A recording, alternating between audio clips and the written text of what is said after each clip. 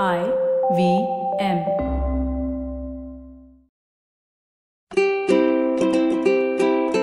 Hello and welcome to the Habit Coach Podcast, the bite-sized podcast filled with quick and easy actionable habits. Remember, great habits create that awesome life. I am Ashton Doctor, your habit coach. Today's fun fact of the day has to do with pillows. Did you know that the earliest pillows were made about 9,000 years ago? They were made out of stone. And that's a very far departure from our fluffy goose feather pillows that we have now. Some of these stone pillows were made specifically to invite good dreams and keep the demons away. Others were created to prevent bugs from crawling into the sleeper's mouth and ears.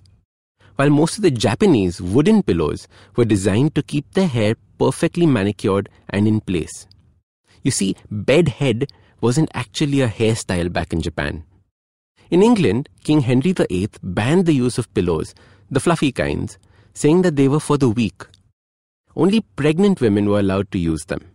So then, the next time you want to prove how tough you are, sleep without a pillow. The kind of pillows that we are familiar with are in fact very recent items.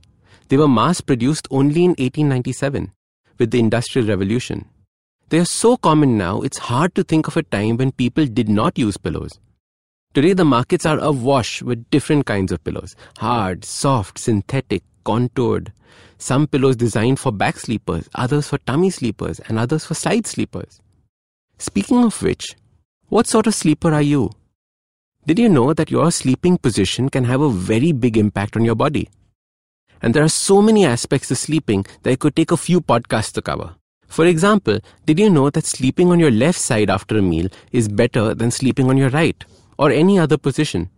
And this is because the stomach is shaped in a way that prevents the food from being regurgitated when you lie on the left side. The entrance to the stomach is not pressed by the food you've just eaten. In fact, the sleeping body needs as much blood flow as possible, and this helps with healing and maintenance. Most people feel sleeping on your back is good for you. However, sleeping on your back creates an artificially elevated head position, making it more difficult for blood to get pumped.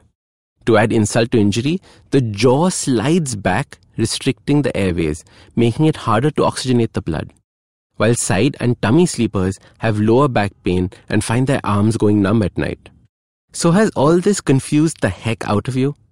How can something as simple as sleeping be so complicated?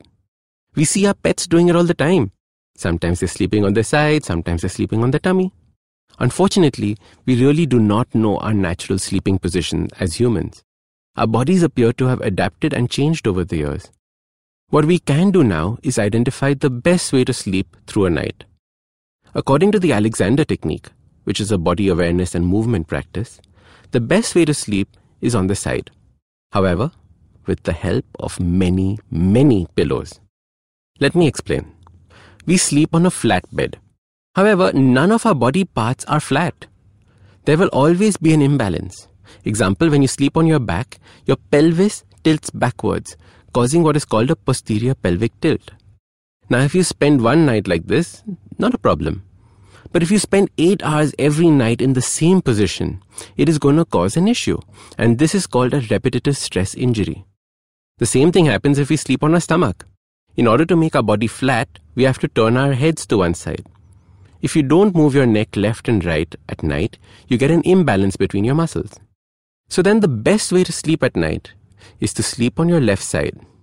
Prop your head up with as many pillows as you need to make sure your neck is parallel to the bed and your shoulder isn't squished. It should have enough space, and if you're like me and have wide shoulders, you will need 2 big pillows. Next, a pillow that you can cuddle and prevent your body from collapsing forward. The pillow props your chest up and the free arm rests gently on it. The last pillow you will need is kept between your knees. This pillow is needed so that your legs don't cause your pelvis to lean in the front. The idea is to keep a straight line. Some put a very small, short pillow under the waist as well, and this helps with backaches. Do this if your bed is unusually hard. The whole objective of this sleeping method is to make sure that your body is straight and doesn't have any imbalances over a period of time. I remember the first week after using this method, I was pain-free.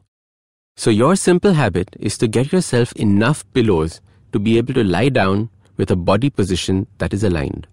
It'll take a little bit of awareness as you sleep each night. Don't worry about that. What is important is to wake up fresh and pain-free. So start these habits and share with us your progress using the hashtag #TheHabitCoach. If you like this podcast, don't forget to check out other interesting podcasts on the IVM network. You can listen to us on the IVM Podcast app or ivmpodcast.com.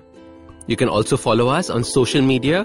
We are at IVM Podcasts on Twitter and Instagram.